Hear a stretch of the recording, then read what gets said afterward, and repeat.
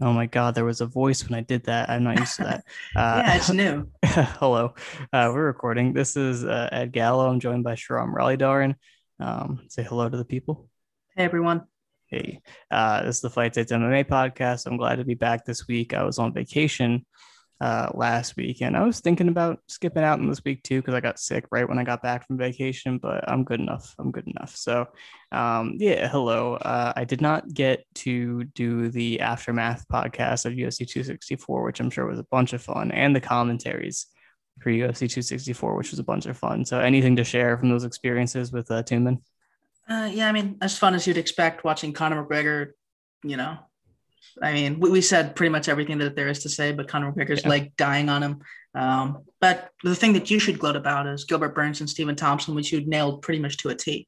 That's right. Before I gloat about that, if you want more reflections on Conor McGregor, a Patreon exclusive podcast just came out with Tuman, um, Trayvon, and was it Hacks? Hacks, I think. And Yeah. Hacks. Oh, that's such a squad. Packed. So you can go listen to that on our Patreon page. Only $3, get access to all of our exclusive content, which there is a crazy amount of, but that's just, it just keeps getting better, keeps getting better. It's a crazy deal. We're gonna bump that price up someday, but yeah, you should check that out if you want to hear more about Connor. I got nothing left to say about Connor. I think it's been said. He's had enough discussion. But yeah, Ilya Topuria killed Ryan Hall like we said he would. It was just as embarrassing as we thought it might be. And now I'm okay with Ryan Hall winning fights. Now that I feel like the meta has been adjusted. Everyone's like, okay, I Yeah. get it now. We His were being ceiling's pretty silly. clear. They were being silly. Now they see they were being silly. And Ryan Hall, I think, knows he was being silly a little bit. But you know what? Topuria, as we were saying, he's the best prospect in the featherweight division, probably maybe the best prospect in the UFC. Um, so it's not like anyone could have done that to Ryan Hall, but they could have beat him in less impressive ways. Uh, so maybe that'll happen next. And maybe Hall, I don't know. I don't know what he's going to do, but I don't need to talk about that. But yeah, Gilbert Burns versus Stephen Thompson. Um, very smartly pointed out that Stephen Thompson, not so good of a cage wrestler. And despite his ring craft being pretty good, it's not like you can't just like get him near the cage and then hold him. And people are talking about like, oh, like taking him down with leg attacks and stuff like that. But if you can chain wrestle, if you can put some attacks together, you can at least rack up some control time against the cage, which isn't really winning, but if he's not hitting you, it's better. So Burns had a really smart pressure striking strategy. Kept his cool, was very composed, didn't sell out on anything, didn't go crazy, except for the end of round one. That was a little rough, That but was embarrassing, but overall, he did pretty much the game plan I thought he would. Shot near the fence, drove him a little bit on his shots.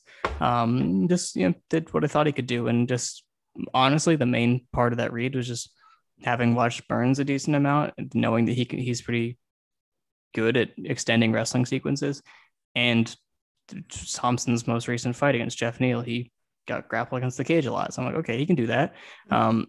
Obviously, I thought that in between those moments, it would be dangerous if Burns was striking aggressively. He'd get countered a lot, but he was actually very smart. So I underestimated Burns' chances on the feet, and I think I correctly estimated his chances and everything else. And everyone else picked Wonder Boy. So there you go. I'm a genius. So there's my gloating. I Those are the only fully three agree. fights I cared about there. But do I have anything else? No, let's just I talk don't think about there was anything else on that talk card about other now. stuff. But yeah, today's podcast is really just going to focus on this upcoming UFC event, Sandhagen versus Dillashaw, and the past UFC event, Islam Makhachev versus Thiago Moises, which those two headliners next to each other is really funny. Yeah, got like the number one contender and the returning former champion, and you have Islam Makhachev versus a guy who was definitely unranked, and then gave him a ranking, so it would be main event worthy.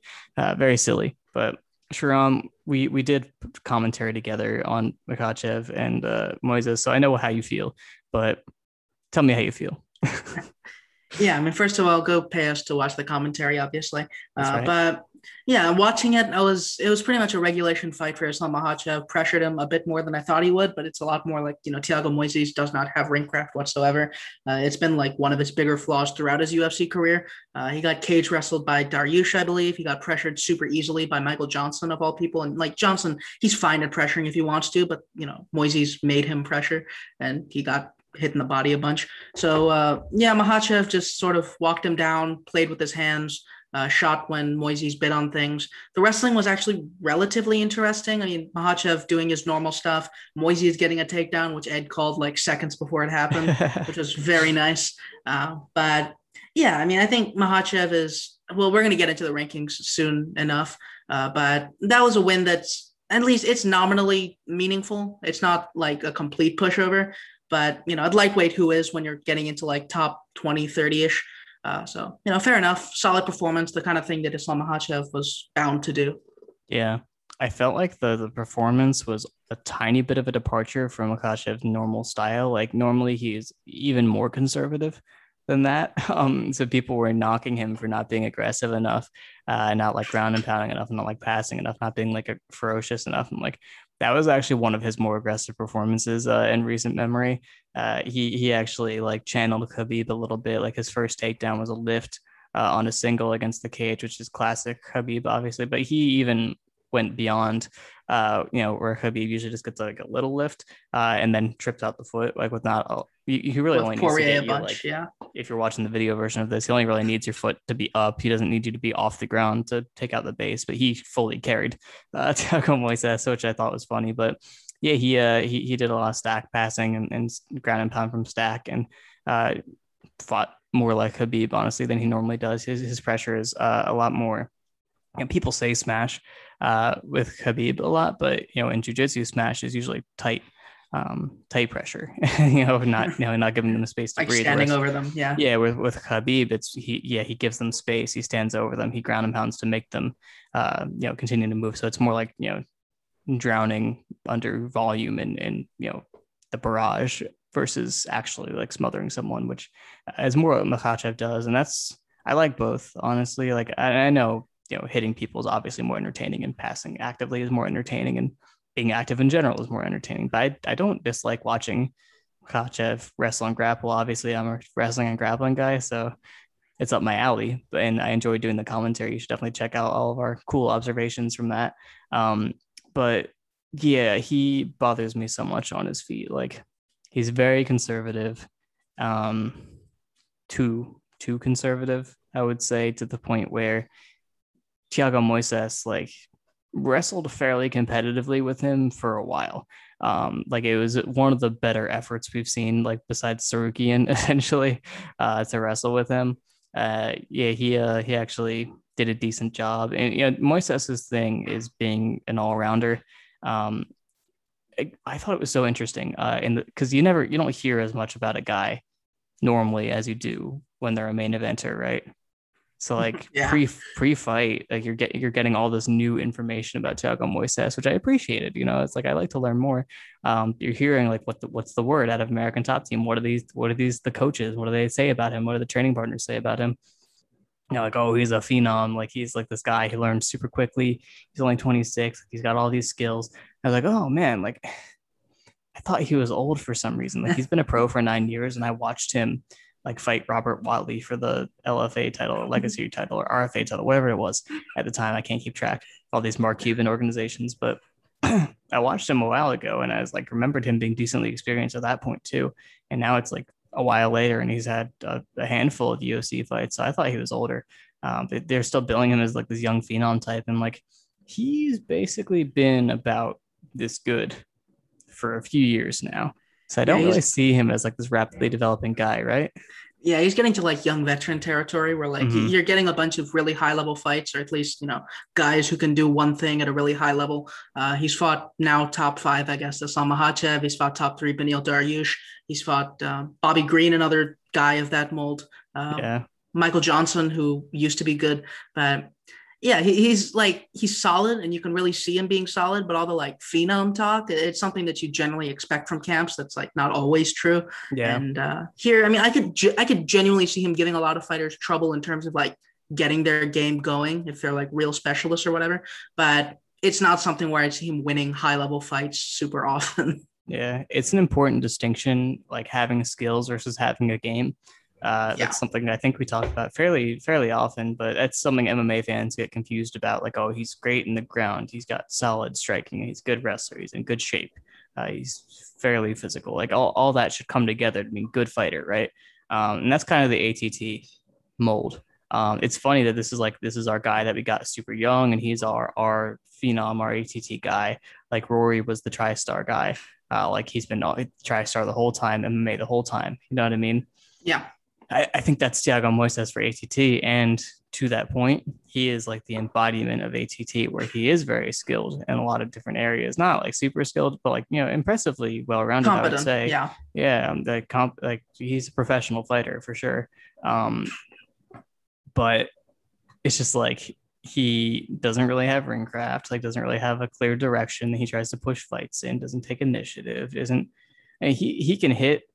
He can be dangerous just by virtue of putting together smart combinations and like doing things that make sense on the feet. But his whole game is basically just to exist in whatever phase the fight is in. And it's at that level of MMA, I think you really need to have an idea of how you're going to maximize your advantages if you have them. And his idea was just to fight Islam Makhachev, it seemed like. And he's like, I will wrestle with him and I will grapple with him and I will just be competitive with him. I'll try to take him down. And like, you can find successes in that, but it's not a sustained game plan. And with someone like that, where they have such an area of strength, you need to fight to take that away or minimize it or counter it, something, something that's specific to them. And I didn't see that. And we were getting mad about it during the commentary because we talked about not having ring craft. Like, you don't even have to have a good ring craft, but like, if you are worried, or you should be worried in this case, about someone wrestling you against the cage for a long time and taking time away from you and grinding you out and wearing you down and putting you in bad positions, you don't want to be near the cage, right?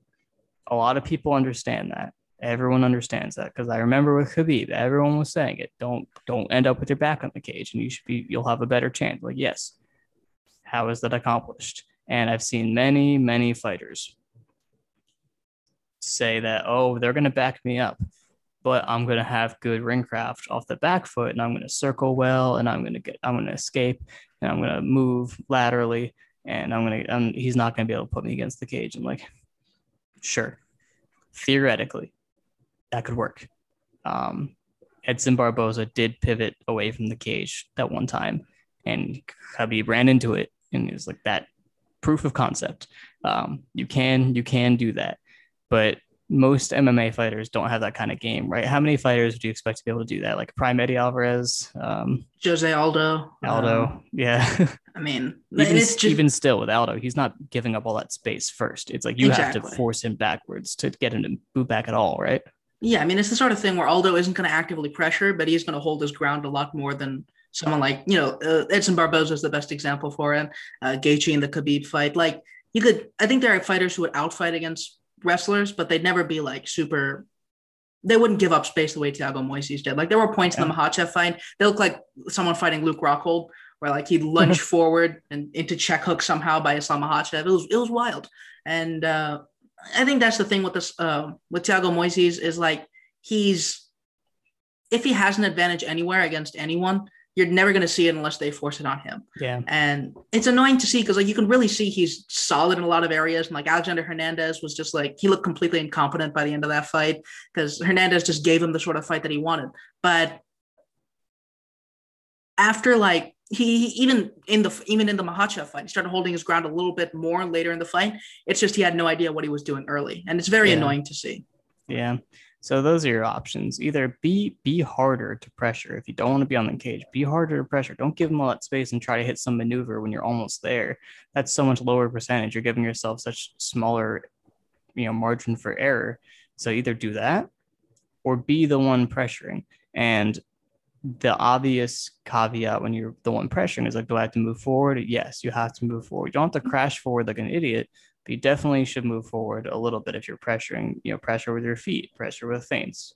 If they try to circle, hit a round attack, jab, do stuff. But, even so, even if you think, though, I could do some measured pressuring, if they move forward, do I move backwards?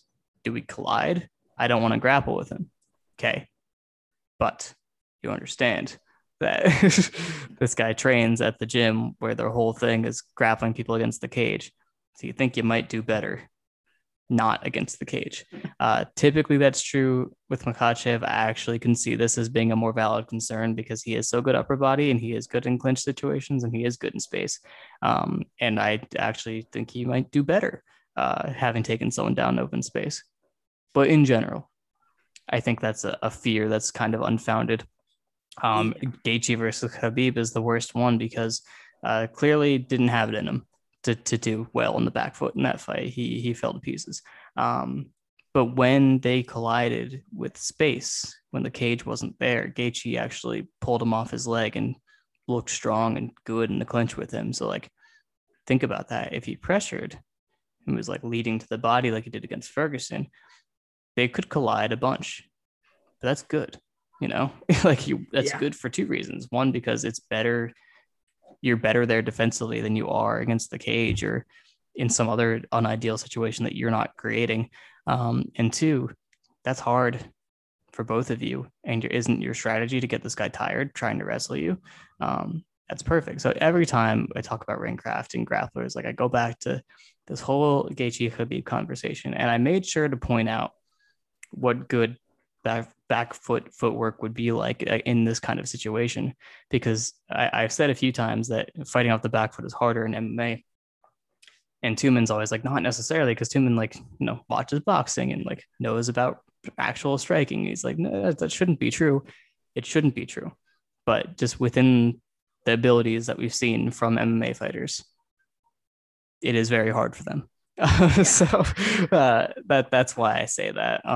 So Moises failed in a few different ways. I don't think he would have beat Makhachev with any like super game plan, but he could have done so much better. Just, hit his body, like just put a little work on him. Just hold center because he's not going to pressure super aggressively. You have a lot of time to work before that happens. On the feet, did you catch any reads for Makhachev, strengths, weaknesses?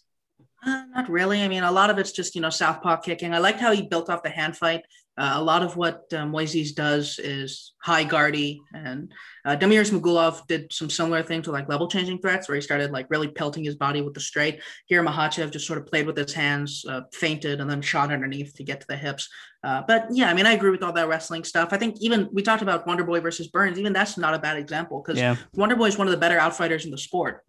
For all we bag on him and on a bunch of different contexts, he's genuinely very good at that sort of thing. He can get guys stepping in one direction and escape out the other. He's very, very aware of where he's in the cage, in both the big cage and the small, and that's fairly rare. But Gilbert Burns was able to just shove him physically back to the fence. And even when Wonderboy had like solid takedown defense, he was like limp legging out. Gilbert just hung on him. He like got to his back and he started like just tripping him against the fence. Like a lot of things can go wrong when you leave yourself close to the fence as an outfighter.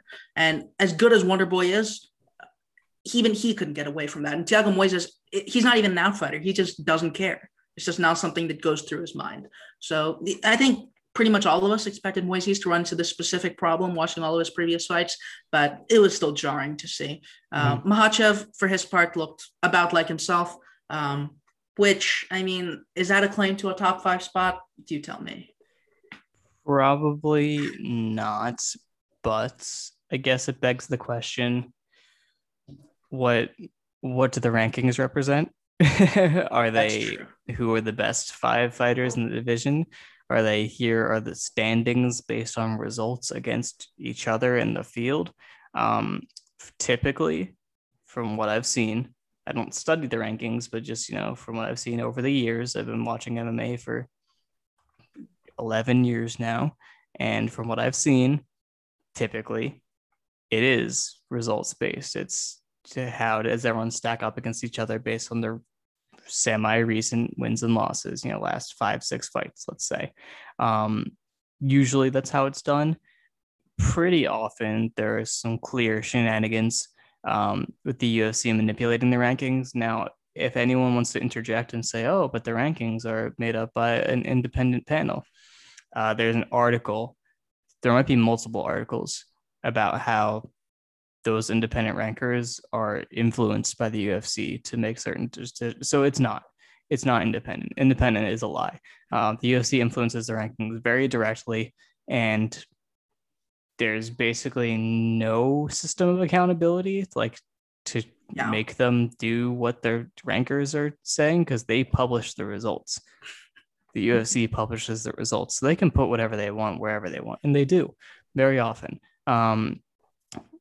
Like, do you think everyone voted to have Chimaev be like top 10 or whatever it was? Like, wasn't he was higher than that, wasn't he? How high was Chimaev that one time? Well, Chimaev was fighting up to number 3. I think he was like number 15 at one point, which is also kind of crazy because he was like his Yeah, one he beat welterweight Reese one was McKee Bryce and John McKee. Phillips. Yeah. Yeah. But yeah, I mean, that's the weird thing is that a lot of people have become generally aware that the championships are like promotional tools more than anything else. Yeah. Like the belt can just go on any fight the UFC wants, pretty much. Like there's really no reason for the UFC to do it for the best fights other than we want to do it. And the rankings, it's pretty much the same thing. I think it was for Emmett Burgos where the article came out and the guy posted the notes. It's like, oh, if Emmett loses, drop him because Bryce Mitchell is on a good streak. If Burgos loses, drop him because Bryce Mitchell is on a good streak. They like, straight up tell him what to do. Yeah. You want Bryce Mitchell in there. Let's just be honest. But yeah, that's the weird thing is you can even see with this fight, Thiago Moises, as soon as the fight was announced, got to like number 14. And you're like, okay, like Alexander Hernandez, he's a fine win. He's like a decent athlete and he hits hard and whatever. But I don't think anyone else beating Alexander Hernandez would have made it in there. Like for context, like previous guys who went on big streaks, I don't think Francisco Trinaldo broke like number 10 with an 8-win streak over better competition, including Paul Felder. So it's incredibly arbitrary. And I think the fact that Islam Makhachev is like top 5 now, I agree that it tends to be based on standings. And I think the best way to illustrate that is with former champions, because Tyron Woodley, right after the Kamaru Usman loss, he was number 1 for an entire year. Yeah. And if you consider that a contendership queue, that would mean that Tyron Woodley was the next guy in line for Kamaru Usman for that year, which that doesn't make any, like, even if you consider it like someone lower is going to get it, if that guy pulls out, how many spots would you have to go for Tyron Woodley to be the guy to get the call? You have to go like 10, 15, 20, because no one cares about Kamaru Usman versus Tyron Woodley too, other than those of us who really dislike Tyron Woodley. So yeah, it's very clearly a standings thing. And in that sense, like, something like Gregor Gillespie versus CDF was probably a better win. RDA versus Felder, probably a better win. I mean, I can see the caveat to that being Felder on week's notice, but even that, like, I would consider it a better win, especially with RDA's previous lightweight wins. So it's weird, and I understand why they're doing it, but it doesn't make it less weird. Yeah. So digging into the actual justifications of, Makhachev's ranking. So take a look at his win streak. So people will say, was Arman Tsarukyan ever ranked? I think he's ranked now. Okay. So Arman Tsarukyan, for example, his wins of note in his current streak, first of all, he didn't have any when Makhachev beat him. So that's not how that works. Like he didn't get the, it's like, it's not because Tsarukyan is good. It's supposed to be that Tsarukyan had a place in the standings, then he used that as a boost. He had no place in the standings, so that's not how it's supposed to work. It's supposed to be anyway. But even if you just think he's good and you're like, look at his current form now, that's how much he's worth. How much he's worth is OAM, who is no longer in the UFC. That was his 3rd loss in a row. However, 2 of those were Burns and Tsarukyan, but the other one was Hernandez. So okay. So this guy, no, OAM's actually pretty good. I like him. Yeah. So that's a pretty solid win. And then Matt Frivola is his recent win, which no. And then Davi Hamosh, and that's also a win that Islam Makhachev has. And you're like, okay, like Davi Hamosh, that's like a good win, right? Like, is it? Is it? Yeah. Davi Hamosh has beat only bad fighters, and Austin Hubbard, who I don't want to call bad. I don't mind him. But if you follow if you go down the rabbit hole of like, why is this guy considered good? Oh, he beat people who were bad. And like, it says there's no fighters of significance in any of this loop. All of these fighters that go through Makhachev for his streak aren't really fighters that would speak relevantly at all to the people who are in the rankings. Like, it's supposed to work that you have your top 15 and maybe like the lower 5 are the people that are streaking right now that you think are climbing above all the other unranked people. That makes sense. I'm not opposed to Makhachev being ranked. I think he should be ranked. I think Yeah. 9 might have been a little high, but I think that was fine before. Um, but then he didn't fight anyone above or near him, and we already discussed that Moises was only in the rankings for this fight. They put him in there specifically because he was in this fight. He wasn't anywhere near the rankings. He had just lost a round to Michael Johnson. He was on a win streak, but it was not a good one. And he had lost Demiris Magulov before that, and Demiris Magulov hasn't lost since that happened. In fact, he's won since that happened. So why isn't Demiris Magulov ranked? Like, he should be above him, right? So it was obviously artificial. So you have Moises, you have Davi Halmos, you have Sarukian, you have Drew Dober, who I think was briefly ranked. Yeah, he was. Yeah. I think that's probably Islam's best win in a classical sense at this point. Mm-hmm. It's just like if you go into like, okay, a lot of people don't do this, but if you go into like how easy of an opponent Drew Dober was supposed to be for Islam Makhachev, unfortunately, it's very easy because Drew Dober has been fairly grappleable. Yeah. So, I mean, that's a consideration. But I mean, I think most people would consider that more of like a tiebreaker than anything. Like Drew Dober, that's a solid win for lightweight. He's like top 20 to top 15, I'd say. Gave Brad Riddell a solid fight. Yeah. Knocked out Nasrat, gave Dariush a tough fight. So, like, that's a good win. And I'd say that's his best win. But I'm still not sure that remotely justifies a top 5 ranking. No. It's tough. No, it's tough. It justifies a top 15 ranking. If you look at Islam's streak and the people he beat, I totally am on board with him being near the top 10. Like, 100%. I think his ranking was fine. But beating Thiago Moises means absolutely nothing more than his current streak already meant. That's not a better opponent than anyone he's already beat. In fact, it's probably a worse opponent than people he's already beat. That's not the best win on his streak.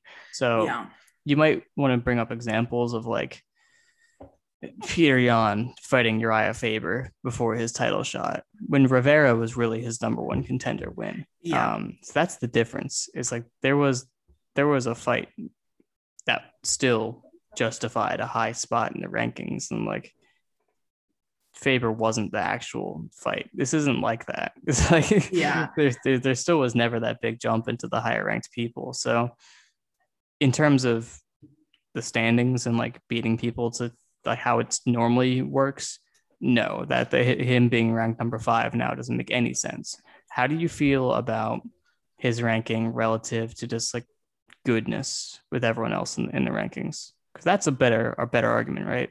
Yeah, it definitely is. I think the lightweight rankings are generally kind of screwed up, like even in that sense. But yeah, I mean, I think Islam Makhachev is even tough for some guys above him. Like Dustin Poirier is the obvious one, where you could easily see Poirier just kind of screwing up several times and giving up rounds. But it's also the sort of thing where I can see him losing to guys ranked below. We'll talk about Mateusz Gamrot later. That's an interesting fight. Someone like Demiris Magulov, that's another interesting fight. I mean, there are a bunch of fights for Islam that I'm not sure I'd necessarily favor him in, given that he's at the top 5 spot. It's like, so another example I've seen floating around is like Charles Oliveira, who had like a bunch of low-ranked wins and then apparently jumped up to top 5. But there's the Kevin Lee win, which Islam Makhachev doesn't really have a parallel for. I mean, when Kevin Lee versus Islam Makhachev was in the talks, I thought Kevin Lee could have done fairly well in that fight. Might have gassed out late, but it's still a fight that's worth watching, I think, and significantly better than all of Islam's opponents so far. Like, it isn't particularly close in my opinion. So yeah, I mean, I think by goodness, he's definitely top 10. Top 5, it's still somewhat questionable. Pretty much everyone above him, I think, would give him a good deal of trouble in at least one area. Chandler's tricky for him. Dariush probably tricky for him. Oliveira seems tricky for him. I mean, it's Poirier and Gaethje who you could really be like, these guys are super wrestlable. But even there are some obstacles that he'd have to cross. And honestly, Gillespie's kind of done more to beat like a really legit grappler than Islam's done so far. Like, I know Thiago Moises was being touted as like this, black belt phenom dude. He was a solid black belt, I think. Like, he grappled with some good grapplers. He didn't get tapped out by Beneil Dariush, for instance. But CDF is a lot better at dealing with wrestlers than Thiago Moises. So, yeah, I think By goodness, it's less egregious than by resume, but it's still kind of egregious. Yeah, it's weird just because he hasn't fought any of them. So how do you really know until he's fought anyone that's stylistically challenging? And it's funny, but one with Charles Oliveira, like he did fight a lot of the top, basically all of the top guys. He didn't beat them, but he did fight them all. So he at least knew where he stood, and then he went on a big win streak, and you say, okay, back to the top guys. Let's see what you got. Makes more sense. But yeah, with Makhachev, it's like I think my the reason I have an issue with it is because it's obviously manipulative. And his matchmaking is like it used to be reasonable. That's the thing. It's like he was actually not getting easy stylistic matchups in the beginning of his career. Like Adriano Martins is actually a very tough second fight. Like that guy has a good resume and was very skilled and dangerous in a lot of different areas. Like no one really knows who that is. But that's actually a very difficult fight, and he got knocked out, obviously. But that's okay. Actually, that's fine. I'm not going to use that against him. Yeah. And then Chris Wade, I mean, not good, but it's another wrestler. It's another wrestler and grappler. So you're giving him people that could challenge him stylistically and match him in the area that he's good. Nick Lentz is a wrestler and grappler. Gleison Tebow is a wrestler and grappler. Cajun Johnson. That was weird that he went from those guys to Cajun Johnson, I'll be honest. And then Sarukian, I don't think they knew they were doing that to him. Yeah. I think that was an accident. Sarukian was a debut. I mean, and Cajun Johnson, like he should have beaten Hustum Habilov.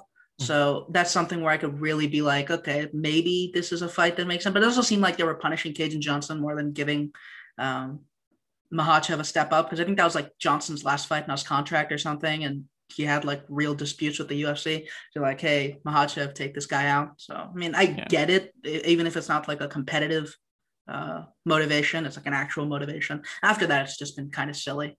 Yeah. So it's his entire UFC resume is grapplers that he is better than, and Drew Dober, who is not at all a grappler. So after 5 demonstrations of him being able to out grapple this level of guy, they gave him another one.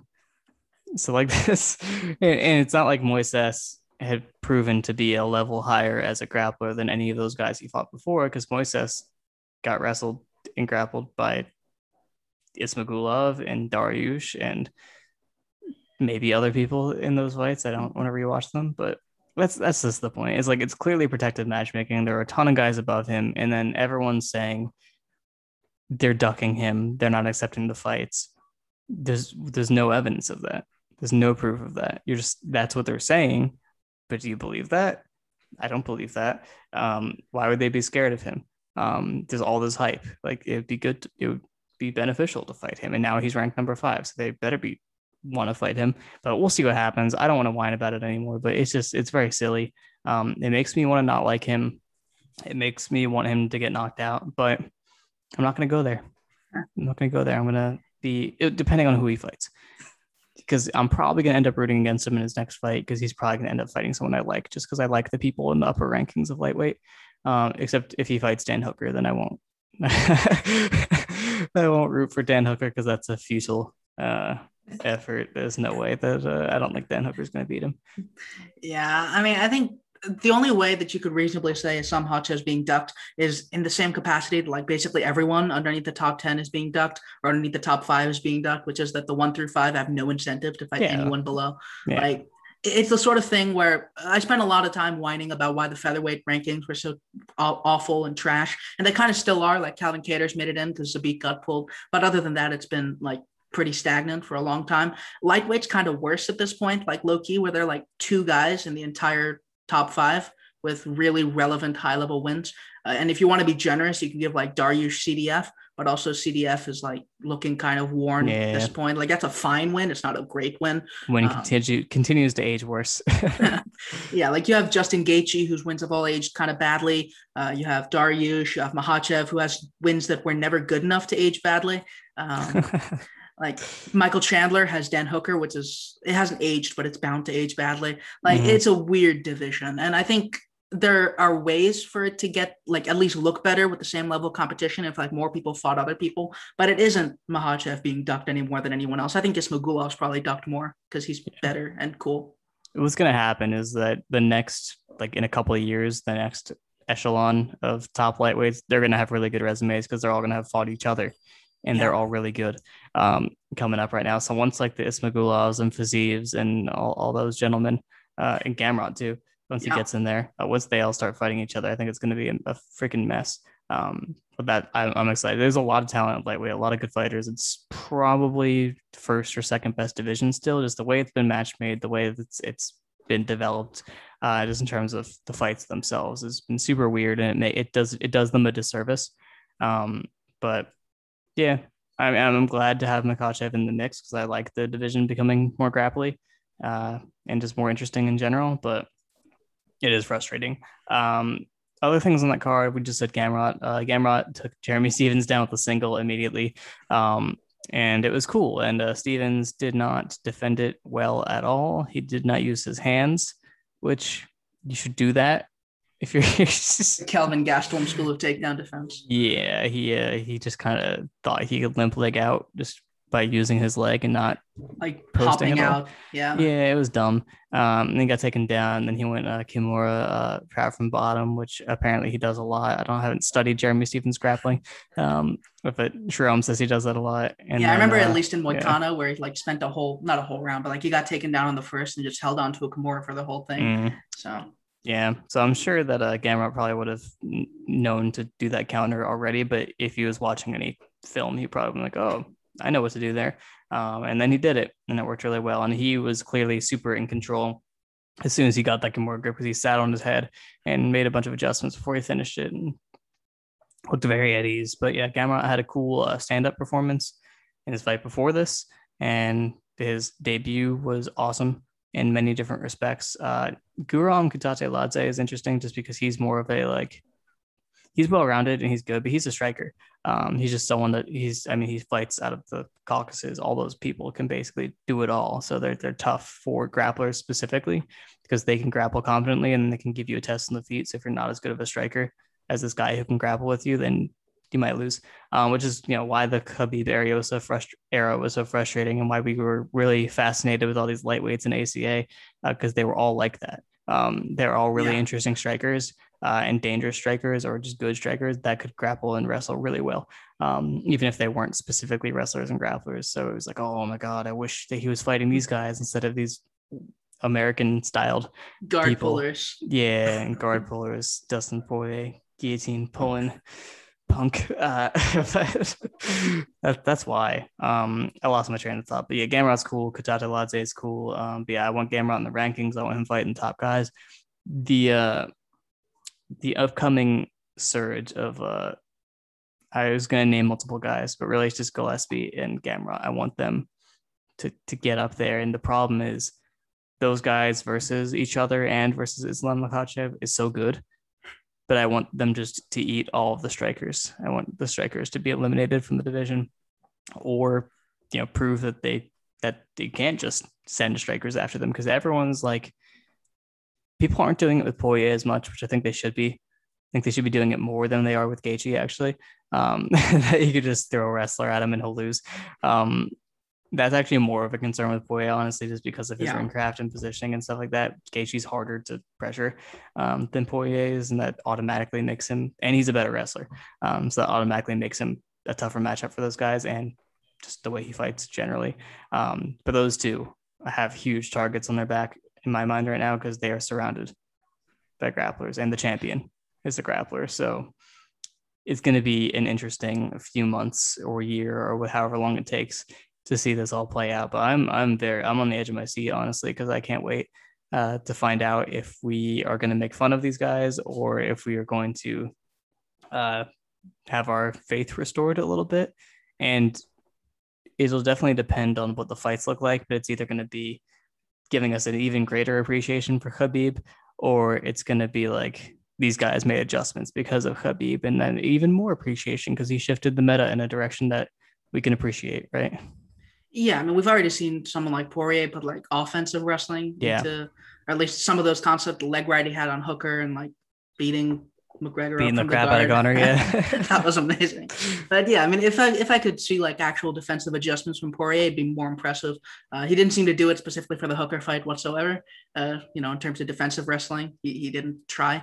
But Yeah, it'd be interesting. I think like there's a decent chance Poirier just like bangs out a wrestler. Someone like Oliveira just like, doesn't get to the wrestling as quickly as he Yeah, should and stands tries a to little too strike. long.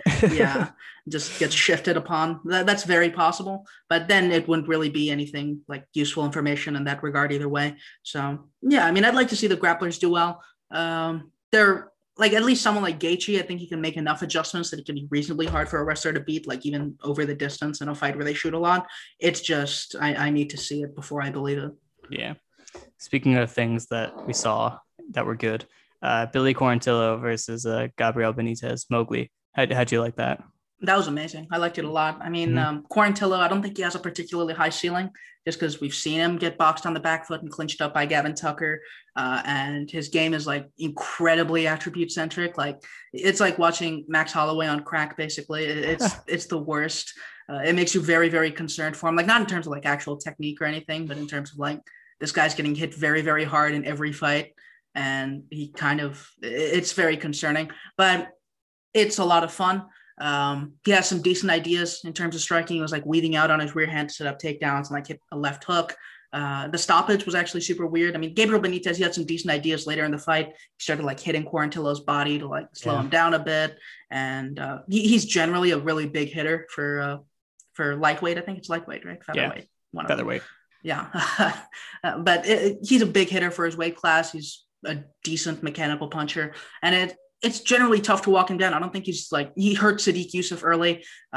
It's tough to dominate him the way that Billy Quarantillo did. But a lot of it was just the grappling. He got to his takedown smartly and just kind of beat him up. And the end of the fight, it was a weird stoppage, but that fight was long over. So yeah. But yeah, Billy Q really good win condition pursuer. Like he knows exactly how he wins fights and he gets right after it and he has no fear, giant balls. So appreciate that. And he's a noodle man, which is always interesting to see. And Benitez, this has decent stand-up fundamentals and good weapons and is also very aggressive. And I like that. So that was an awesome fight. And they both beat the crap out of each other. That's not always like what I like to see, but they were both beating the crap out of each other in ways that was like, this is my way to win the fight. I'm going to beat the crap out of you. And they both went for it. And then one person came out on top. And that's all you can really ask for out of either of them. So I appreciated them both doing their best, I guess is how I'm saying that, which is why throw back to why we hate Kevin Holland, not trying his best. On the prelims, nothing huge, but Amanda Lemos knocked out the Scarfold lady in 30 seconds. And that was awesome. She's a big hitter at strawweight. That was something that excited me about like Marina Rodriguez. She might be a bigger hitter than Marina. Yeah, Rodriguez does a lot of like clinchy attritionally stuff. Lemos just killed her. She's banging. Yeah. And like I don't remember the fight well enough to know whether it's mechanics or just that she's really heavy-handed or heavy-hipped or whatever it is, but cool. Very cool. I'm not going to look into her record at all right now just to see what her prospects are like in the division. Just do it. Good send her in there. She can hit hard. Just throw her in there. Don't give her Carlo Esparza. Then Sergey Morozov versus Khalid Taha. Morozov is very similar to Askar Askarov, but I think he's actually a little more fluid. And I don't know, bigger. He's a weight class up, but he does essentially the same thing. It's like a very normal boxing-centric approach. Has decent fundamentals in that regard. Gets to good grappling positions. Is pretty patient, transitioning from like singles to body locks to his finishes. Great grappler. He's really solid. He's really good. So he's not gonna blow the doors off anybody. And when he fights a more athletic, varied grappler of similar talents like Umar Nurmagomedov, who beat him, then it's an issue. But I don't know. I think he can actually go pretty far, which makes me think that Umar Nurmagomedov is actually in a pretty good place. I liked his performance in that fight. I was high on him then, but that speaks well to his prospects. And only other thing I wanted to talk about is Figueiredo's brother lost. He looked pretty decent in certain aspects, but he kind of fights like Izzy, where he relies a lot on like backstepping, counters and straight kicking and a lot of like outside lateral movie ring craft. And Malcolm Gordon was having trouble with it and he was getting grappled a bit. Figueiredo is actually a pretty good grappler. Definitely better than Izzy. But Malcolm Gordon's like a solid, decently well-rounded guy, I guess. I think he's run into some decent competition, if I recall Yeah, it's correctly. been Amir Al-Bazzi and Sumaderji. The big issue Mm. with Malcolm Gordon has Mm. generally been like fragility. He has like a lot of people that I've talked to said he has one of the worst chins in the sport, Okay. which is unfortunate because like he seems okay. Yeah, Not he's not bad great, at but yeah. skills. He's got the skills. And he seems like in good shape, like an athlete. But yeah, he just did normal stuff just to figure it out. Like he was doubling up on his punches, just like doing things to exploit the way that Figueredo was defending, and he just made the most of his opportunities. And I think Figueredo did something stupid and ended up on his back, threw a flying Leg knee too lock, right? close, or yeah, Yeah. he pulled guard essentially. And Gordon took it from him. So I was like, all right, good for you, man. I celebrate all smart performances, especially when you're like disadvantaged in however many ways. But yeah, that was cool. That was a cool card. Misha Tate also came back. I thought she looked essentially the same um, as she does, but physically she looked different. She looked more lean, but uh, women's bantamweight is really uninteresting. So that doesn't excite me that she's back at all. But good for her, I guess. Yeah, if it was someone who hadn't already lost to Nunes, I'd be like, okay, but it doesn't matter. Mm-hmm. But yeah, I think that's enough on that card. Yeah. There's really wasn't as much to say as we've actually said because we're very entertaining people. But the next card's actually a lot more fun. Corey Sandhagen versus TJ Dillashaw. Mm-hmm. Uh, let's start with that one. That one's a great fight. I think there are a lot of reasons to think that it might depend on the wrestling dynamics. So what do you see there, Ed? Yeah, that was my first instinct when this fight got announced, when it was even discussed. Um, just, I mean, assessing Sandhagen's flaws, I would say a pretty clear one would be his wrestling defense. Now, he's not a void. He's not a void when it comes to wrestling defense. People are kind of exaggerating.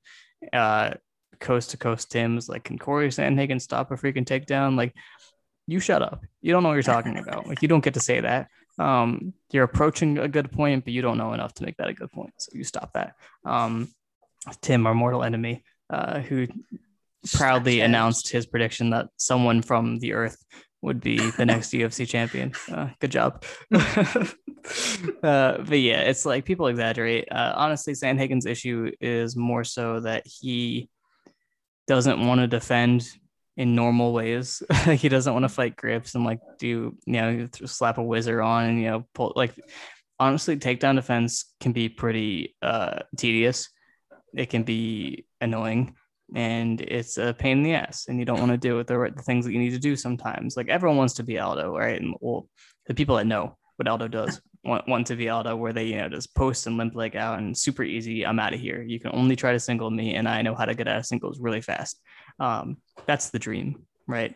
Or you shoot a double on me and I sprawl in space and my hips are back and I push off on you and I'm back on my feet. That's what people in MMA gyms train. Everyone's like, I'm working on my takedown defense, and it's the other person shooting a double on them from space and they sprawl and then they start over. I'm like, that will almost never happen. That is a very unrealistic scenario if you're fighting anyone decent. But I do see people do that sometimes in fights, so I guess it's valid. But yeah, anyway, takedown defense is annoying, and Corey Sandhagen likes to do cool stuff. So he wants to Granby, and he wants to pass legs, and he wants to reverse you, and he wants to hit, sweeps and counters and all sorts of jazz like that. And, that could work if you're really good at that stuff. But he's not good enough at that stuff for it to work against certain people. Sterling, that's not really what happened. Aljo actually just did something cool. Him. Yeah, he cage wrestled him, and he was punching this underhook really far across while pulling the wrist on the other side. That was neat. That was neato. He was pulling the wrist and punching him over, so he was basically gonna be on his back because he was pushing him over that way and pulling him so his back would be down. And then Sandhagen said, nope, and he bailed on it, and he went to rear standing to actually try to fight the hands and break off in a normal way because he didn't want to be flat in his back. Fair enough. It was part of a symptom of a larger problem that he likes to default to turning his back and trying to do something like fighting the hands or Granby or whatever. There are a lot of people in MMA now that are good from rear standing, either taking the back or returning or putting a ride on you. There are more and more of them. So you should not get used to doing that. The champion, Peter Yan, is not forgiving in that position. Against Aljamain Sterling, we saw that. So he has some habits in terms of takedown defense that are not conducive to fighting like really good wrestlers. A Sun Sao is somebody who I think is a good wrestler, but not in a controlling manner. Yeah. He's a good grappler and he's got good takedowns, but I don't think he's necessarily a good mat wrestler. Yeah, there were a lot of positions. Like I remember in the Sandhagen fight specifically, there was the same like weird standing thing where he got there off like a double entry, for instance, and he just like kind of pulled him back, and Sandhagen just sat down on him, which is like it looked suspect. I don't know enough about wrestling to say what part of it was suspect, but it looked very suspect to me. But like Sandhagen held his own in the scrambles, which is fine. The scrambles in that fight were wild, by the way. They were all very, very good, which like it substantiates that Sandhagen can do this to like fighters who A, aren't amazing grapplers, and B, aren't like, don't have kind of physical limits the way Sun Sao tends to, especially with like when you're super lanky and you can just like have a post wherever you want. It's hard to grapple you. But yeah, Aljamain Sterling kind of showed that there's a clear process in the way that you can beat Sandhagen, like as a wrestler, especially with the way that he tends to concede the ring craft a little bit more than you'd like. Guys who put Sandhagen on the back foot, guys like Lineker, Sterling immediately, even in the Edgar fight, like he pushed himself to the fence twice in 30 seconds, which it isn't something that you really want to see against a really good wrestler, especially like even against someone like Edgar, who wasn't that great of a wrestler anymore. Yeah. It's something where you could give them time to hang on to you. And when your instinct is to like do weird high risk things, it's not the best way to deal with things. But against TJ Dillashaw, I'm not sure the ring craft thing is going to be quite as relevant, just because most of the takedowns we've seen with TJ are like these really slick open space things, like the takedowns he hit on Lineker, and like he had some nice back takes against like a Sun Sao and that other guy. He rear naked choked somebody. Was it Easton? Von Lee. Mm-hmm. Did he head kick Easton? I remember he fought Easton. He just beat up Easton in a lot of ways. he took him down a bunch too. Yeah. So, I mean, TJ, I don't think he's as much of a cage wrestler as those guys, but it's an interesting concern when, TJ is going to get like perhaps these clean takedown entries and just put him on his back. And Sandhagen is going to need to like create the momentum for them more so than just like being given a scramble. Mm-hmm. Interesting points. I definitely wanted to talk about TJ's wrestling as an idea overall. I made a video highlighting all of TJ's wrestling in The Ultimate Fighter and the UFC. And my conclusion is that he can wrestle pretty much everywhere. He is a very good MMA wrestler. He can basically do every single thing that I ask for fighters to be able to do. He can do all of them. He can set up cage wrestling situations. He can chain wrestle on the cage. He can ride on the cage. He just so often goes to put boots in, which is what you would say in wrestling, putting hooks in, like taking them back in a traditional way. Once the space is there, which actually makes him more like Gillespie than some of the other like cage wrestling guys that you're thinking of. But he hasn't done it in a while, but it's just all situation specific. Like he has a really, really deep bag of tricks when it comes to wrestling, and when it comes to MMA in general. So it's like I witnessed in fight after fight after fight that he can do everything that the situation calls for. He can wrestle there. And the fights that he didn't really wrestle in, he didn't need to, or it wasn't just something that came up naturally. So like his recent fights, like Garbrandt, he trained with Garbrandt for a long time. He knows Cody Garbrandt is super hard to wrestle. And he also knew how he could beat Cody Garbrandt in the feet. So why would he? However, in the rematch, after he hurt him, he had rear standing on Garbrandt. He put an Iowa ride on. He had the one leg stapled. And he had a thigh pry inside the legs to keep him from being able to base up. And he was punching with the leg. So he put a ride on him. So that's wrestling, man. Just because he didn't take him down doesn't mean he didn't wrestle. So he did wrestle Cody Garbrandt, actually. And as Jerome has pointed out so elegantly, he wasn't in on that single against Cejudo.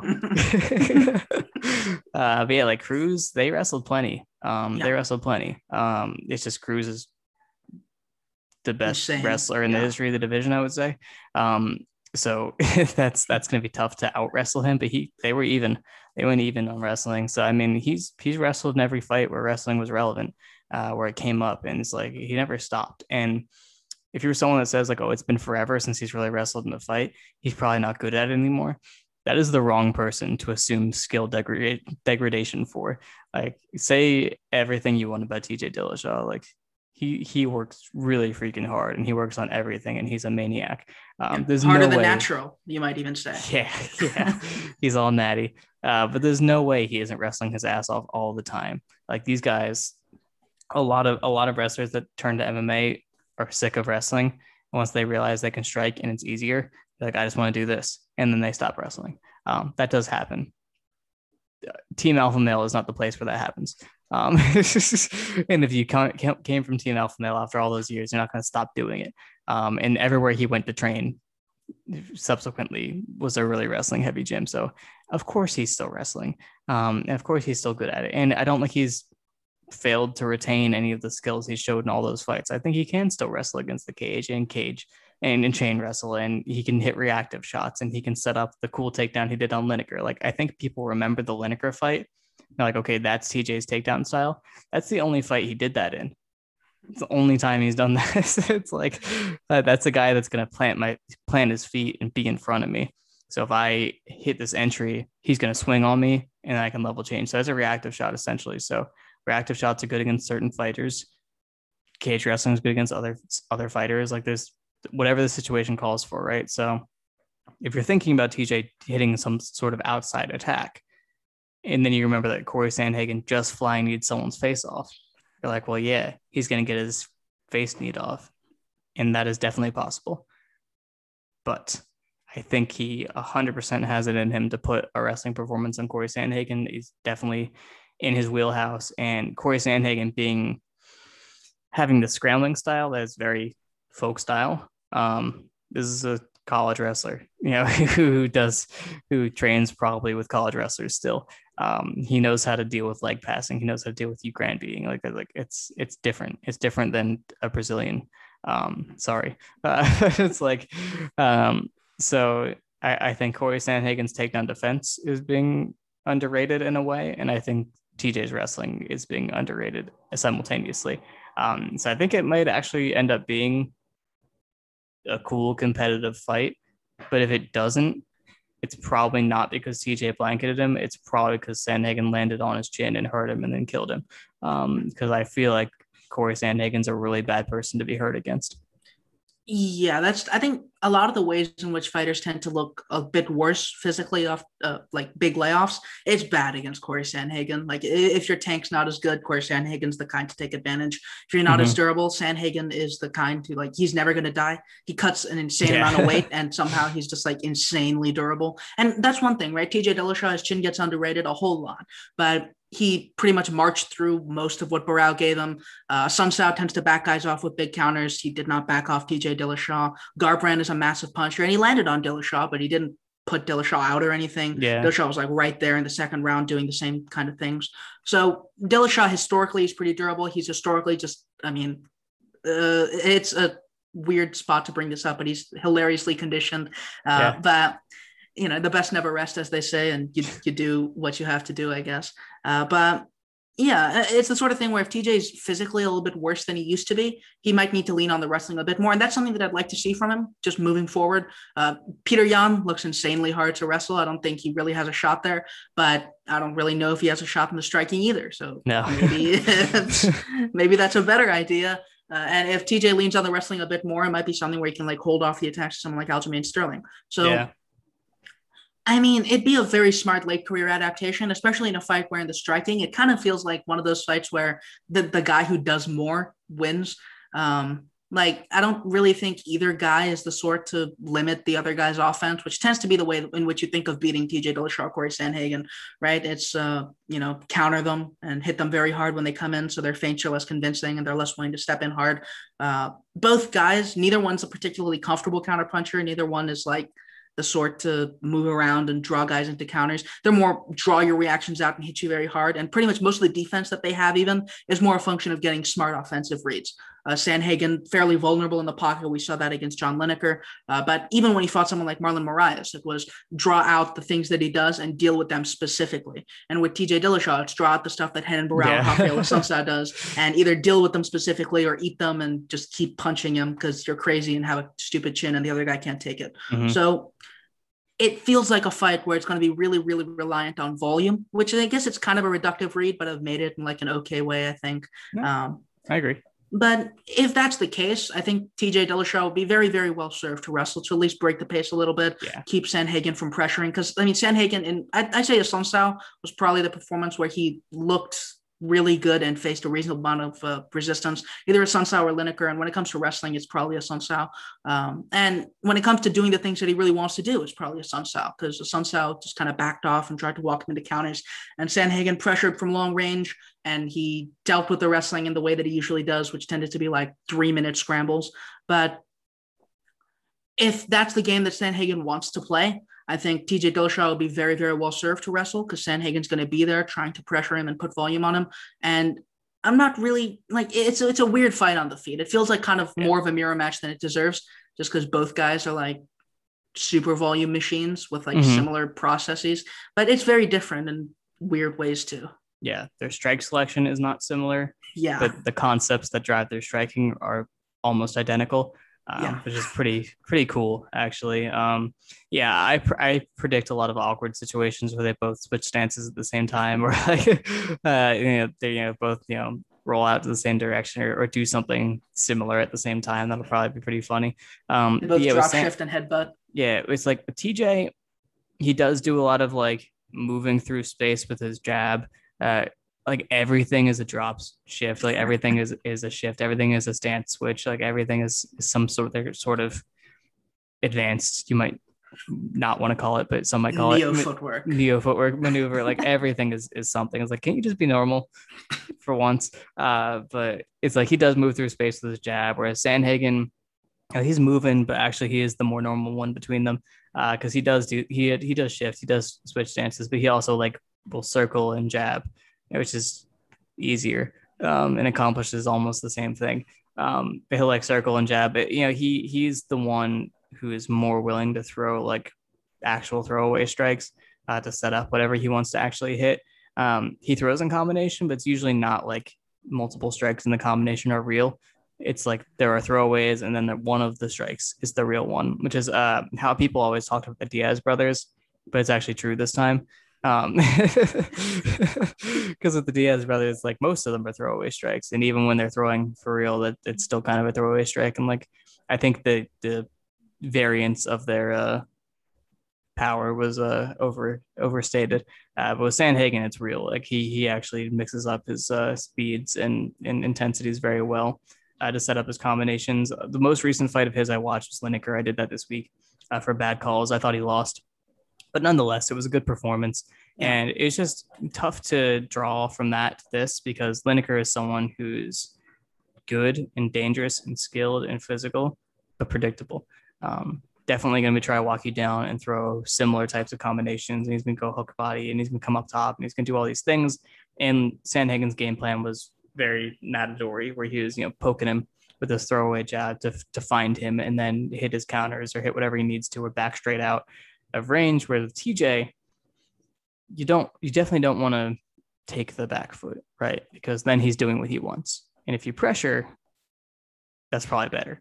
But if you pressure, you're also giving him a little bit more of a read to wrestle. So it's like, I think they both have answers for each other, regardless of approach, which makes it a really cool fight. Just the thing that really makes me feel like maybe it won't turn into the cool fight that it's really should be is like that TJ is the less durable of the two, and he might just get hurt early and put away, and that makes me sad, because I think if it plays out the way that it could, if neither one got knocked out, it would be a really awesome competitive fight, where I think TJ might have the edge just because he's the one that can initiate grappling and wrestling, and that's a huge advantage to have. So yeah, I think the pocket exchanges could be pretty interesting, because I don't think Sandhagen's like particularly good there. Don't think that's a strength of his. He doesn't really like to be there at all, really. I mean, Yeah. like he does exchange in the pocket just by virtue of he starts what he's doing and then they become in the pocket while he's doing it and then he just kind of adapts. Whereas TJ, for better or worse, does put himself in the pocket fairly often. His head movement is built into his strikes, and it is something predetermined, but it's good. It's typically pretty good, and that's how he knocked out Garbrandt. It's how he messed up Barrow. I mean, it's worked for him a lot. So like I could see that him actually making some solid connections. He should definitely go to the body a lot because Lineker got hit like twice with knees for doing that, but that was about it. And I'm sure Sandhagen's adapted and changed since the Lineker fight, but it is a read. It's something to do, but it's just like talking about this fight is so annoying because it's like I'm putting work into it. I'm thinking about it, and it's like, is it gonna come out and TJ is gonna look like shit? He's gonna die, and I was like, no, there wasn't even a fight in the first place. Like that would suck because this could be really amazing, right?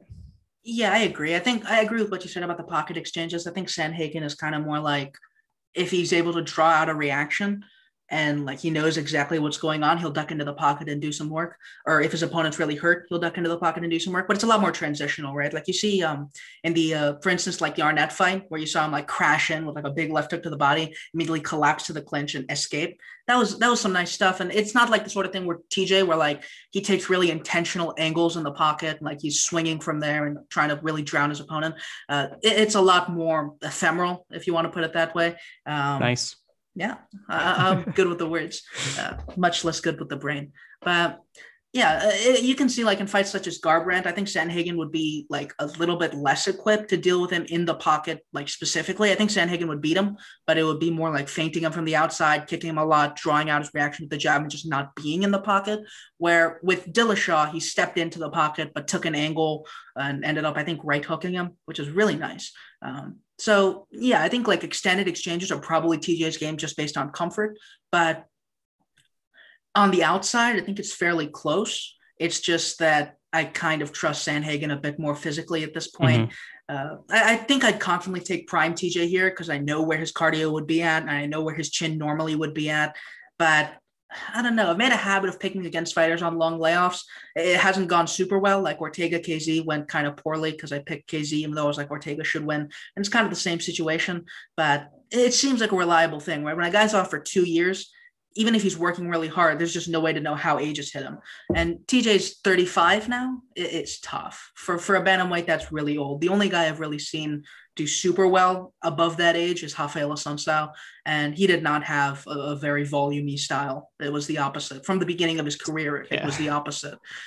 So if TJ is going to like change completely, it's something, but it depends a lot on A, where he is physically, and B, what he's been doing in camp. And it feels like it's going to take a lot of assumptions. I guess I have to go with Sandhagen, but I really want TJ to pull it off. Yeah. Here's an assumption. So the X factor, the thing that is taking me from being really on the fence about this to a slight TJ lean. I'm not going to make a confident prediction on this fight for the reasons that we talked about. I think hedging is appropriate in this case. Yeah. I'm not going to make any sort of confident pick, and I'm not going to gloat if TJ wins because I'm picking TJ. I'm not going to gloat if he wins. I promise. But I will say that I said he could wrestle him. But if anyone like sees that TJ is a wrestler, like, oh yeah, and they're like, oh, Sandhagen got wrestled. Okay, so it's not that genius. It's a little bit because I know the details. So I'm better than you. But I agree. It's okay. But here's the thing that makes me think that actually he could make it a smarter fight for himself. TJ could the kicking matchup. So Lineker kicked Sandhagen for free. A decent amount. He had actually a lot of success kicking when he did it.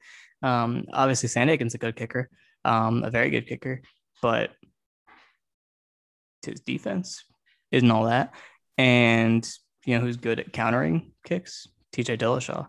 So I think the kicking matchup could actually really help him out because now he doesn't have to create all these pocket exchanges to score, which is kind of what he needed to do. All these like creative entries and pocket exchanges to like, if you're thinking about like the Cruz fighter, for example, that's so dangerous. Against someone you really don't want to get hit hard by because you're a late career now. You can't afford that. So typically late career fighters who did rely a lot on like volume or athleticism, they become counterpunchers. Um, that's probably not what TJ is going to do. Because I don't think that's a little bit too far of a leap from where he started. But leaning more on his wrestling, and I think limiting exchanges is the theme. Limiting exchanges perhaps by scoring more on the outside as a kicker, encouraging a kicking matchup, and maybe getting to his wrestling based on that.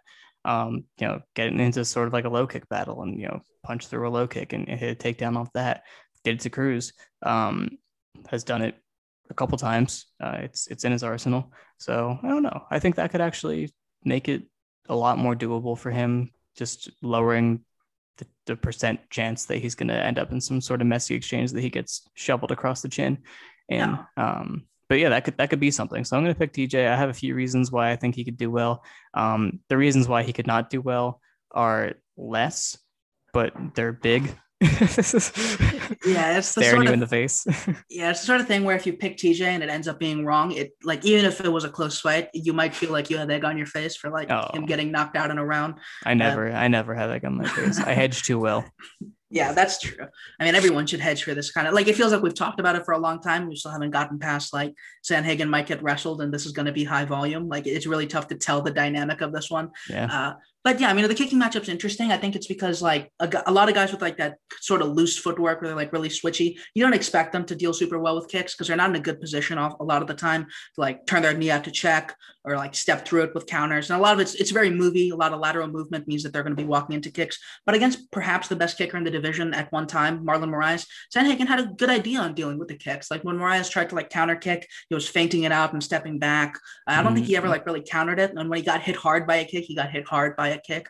But I don't know. Like it feels like that was more a Moraes specific adaptation. Like I don't know if he's expecting TJ to fight the same way. And like I don't know. It's a weird fight. Like Moraes just kind of gave him the sort of general dynamic he wanted. And at that point, the specific tool you're using, it doesn't matter quite as much, if that makes sense. Well, now I'm visualizing Sandhagen countering him in a manner of ways. So thanks for that. But I'm going to stand by what I said. Yeah, I think it's definitely fair. I'm no coward, but that's definitely a good point. So this matchup has a lot to talk about, and maybe none of it will end up mattering, which is fun. The rest of this card has a few like matchups worth talking about. They're not amazing, but I have interest in several of them. Not the co-main event, but before that, Raulian Paiva up at bantamweight is fighting Kyler Phillips, who just beat Song Yadong. Is that who he beat? Yeah. So how you feeling? I know you like Raulian Paiva because he's a southpaw guy. I think he's orthodox actually, but he's a double attack guy, orthodox double attack. Yeah. He did it to Zhalga Shumagulov, who's a southpaw and very small. Raulian Paiva is lots of fun. He was down at flyweight, where I think it's probably better for him in terms of like competitiveness. It just he can't make the weight, so obviously. But yeah, huge flyweight, very jabby, very right-handy, fun combination punching in the pocket. He really beat up Kai Kara-France. Like that fight, the fact that Paiva lost it is awful, just one of the worst decisions I've seen in a long time. But yeah, he's lots of fun. Against Zhumagulov, he did a lot of fun kicking work too, where he was like able to draw out Zhumagulov's blitzes with like feinting the kick and then kicking him for real. But he's not all that defensively, and I feel like the range edge is going to matter a lot. Like there were a lot of points against Kai Kara-France where he was just walking in with his face up and got like hit with a big overhand. I don't really rate Kyler Phillips as much as a lot of people do. I think he's like fine, but his striking isn't amazing. I didn't know people even know who that was. Oh yeah, like there are a lot of people. I barely know who he is. He's a good wrestler. He does like the sort of shifty entries he does on the striking, kind of hides his wrestling really well. Okay. But pretty much all the things he does are like these huge shifts from distance or like a jab that's not really all that great. Song Yadong was right hand countering him over the top. Like the only reason I even watched Kyler Phillips was because he was supposed to fight Rafael Assunção on this card. So I'm like, how worried should I be? And I mean, I should be pretty worried because he's a good athlete. He hits reasonably hard. He drives a good pace. I mean, he gassed out a little bit against Song Yadong, but you know, it's like at the very end of the fight. So like fair enough. Assunção's tank is probably worse. But he did get right hand counterpunched a lot, which gives me a little bit of hope in that matchup. Against Paiva, I'm not sure. Like, it's a weird fight. I don't know if we've really seen Paiva deal with a consistent wrestling threat. Rogerio Bontorin is like a really dedicated control wrestler, and I think he got him down, but there was like a wild scramble where he got his face cut off. Yeah. So, Yeah, it's a weird fight. I think Paiva might be the better striker, like technically. It's just that with a guy who covers a lot of distance on what he's doing and can hit hard and is bigger than anyone you faced recently, I don't know if he has the margin to actually win. Yeah. The rest of the main card is terrible. But the prelims have some stuff. Yeah. Punahele Soriano, who like 6 times I have been like, is this the guy who was like a banger? And then he actually ended up being a pretty decent wrestler. I think it's this one, but I don't. It's super racist, honestly, because Yeah, the there's people another I'm Soriano confusing too. are like Polynesian people with like tattoos that like all kind of fight the same. Like, I'm sorry that I can't differentiate them. Like, one, I'll get it. I'll get it eventually, but I know it. I know it's bad that I can't figure that out. It might be him. He's fighting Brendan Allen, who is like a pretty decent grappler and like not kind of well rounded. But he got with Hoof pretty recently, I think. So Yeah, maybe it was Rufus, right? That's a big upgrade. Oh, that's a crazy switch. It's like opposites, but I don't know. So I have my eye on that one just because it's middleweight is not good, but they got some guys I don't mind watching. There's like a very solid tier of middleweights who like are just they're good enough to watch, and it's a very physical division. There's a lot of athletes, and I think that makes it a lot more watchable. And Yeah. a lot of them are training with Henry Hooft, so that helps too. Um, this isn't really an interesting fight, but I'm kind of intrigued. Ian Heinisch also at Hooft, which I think is brilliant for him because he is kind of a formless ball of potential. And he's fighting Nasruddin Imavov. So Imavov is French, fighting out of France. I think he's Dagestani. I'm not sure. He's not a wrestler, grappler at all. He's a striker.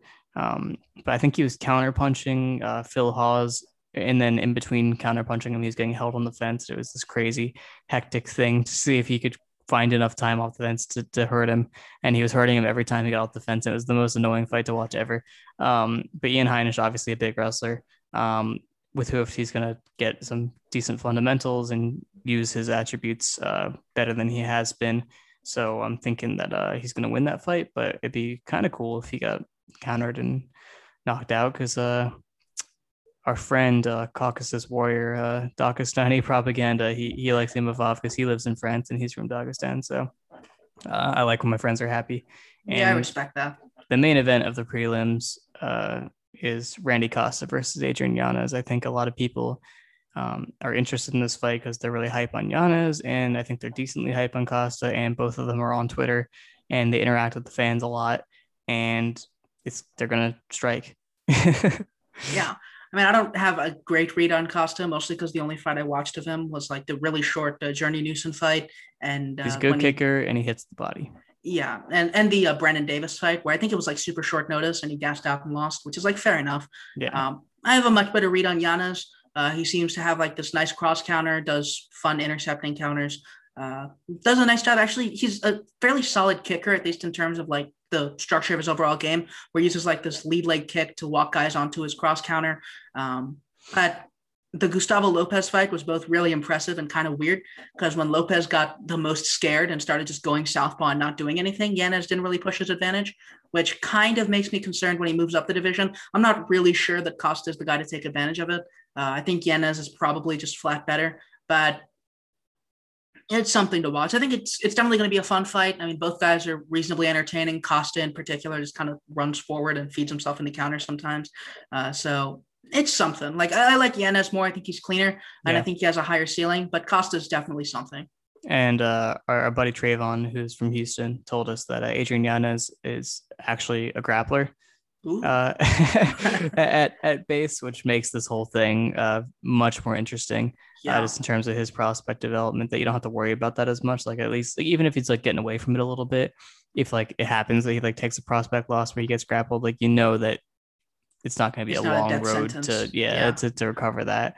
But yeah, that's a cool fight. I like that. I like that a lot. And Yanez looks and fights a lot like lightweight Masvidal, which is nice. It's a nice throwback. So that's a cool fight.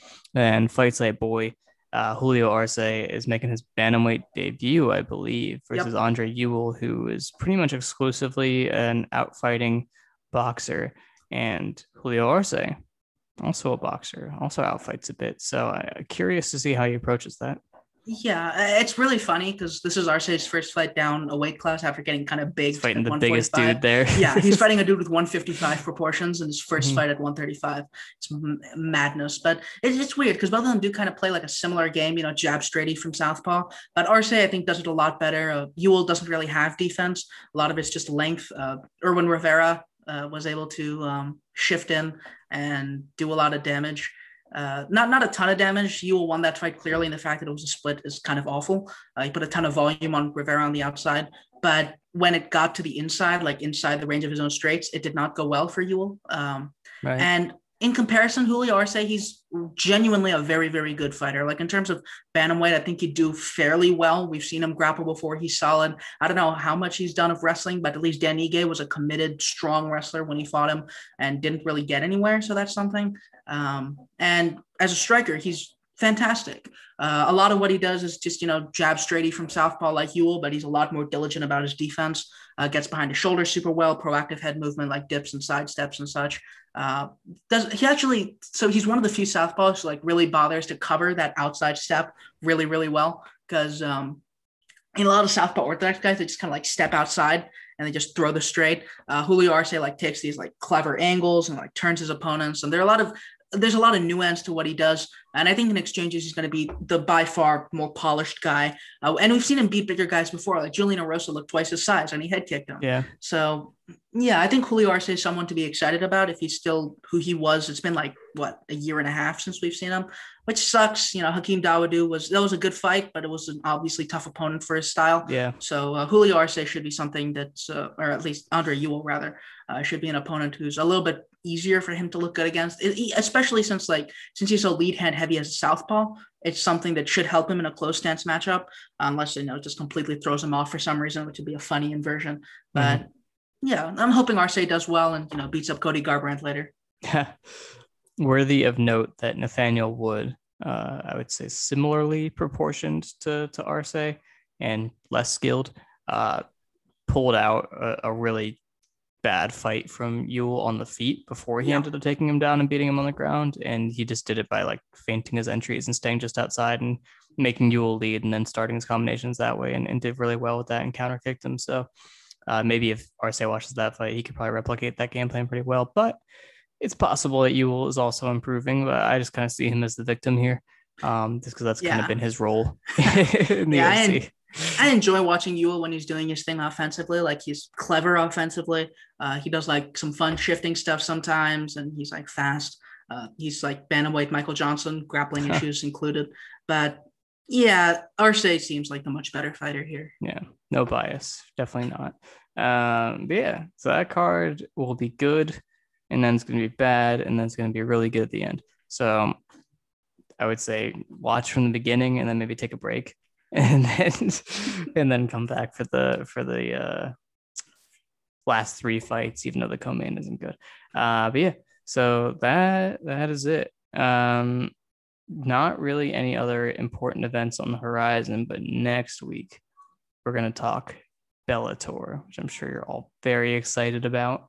And we got Patreon questions and we got other stuff to do, and maybe we'll have a guest on and we'll find a way to make that week more interesting because the UFC card is atrocious. Yeah. You got any closing remarks? Not really. I don't really have anything to plug other than this. Go to the site, watch the videos, pay us. Go to the Patreon, $3 for all the content we mentioned at the beginning. And yeah, I mean, the summer's kind of dire, but we'll get through it together. Yeah. 2 episodes of Bad Calls this week. Sandhagen Lineker is already out on Patreon and podcast platforms, but the video is on Patreon. And I've been making it harder for you podcast only people by doing some back and forths and some slow motions and adding some more breakdown components to it.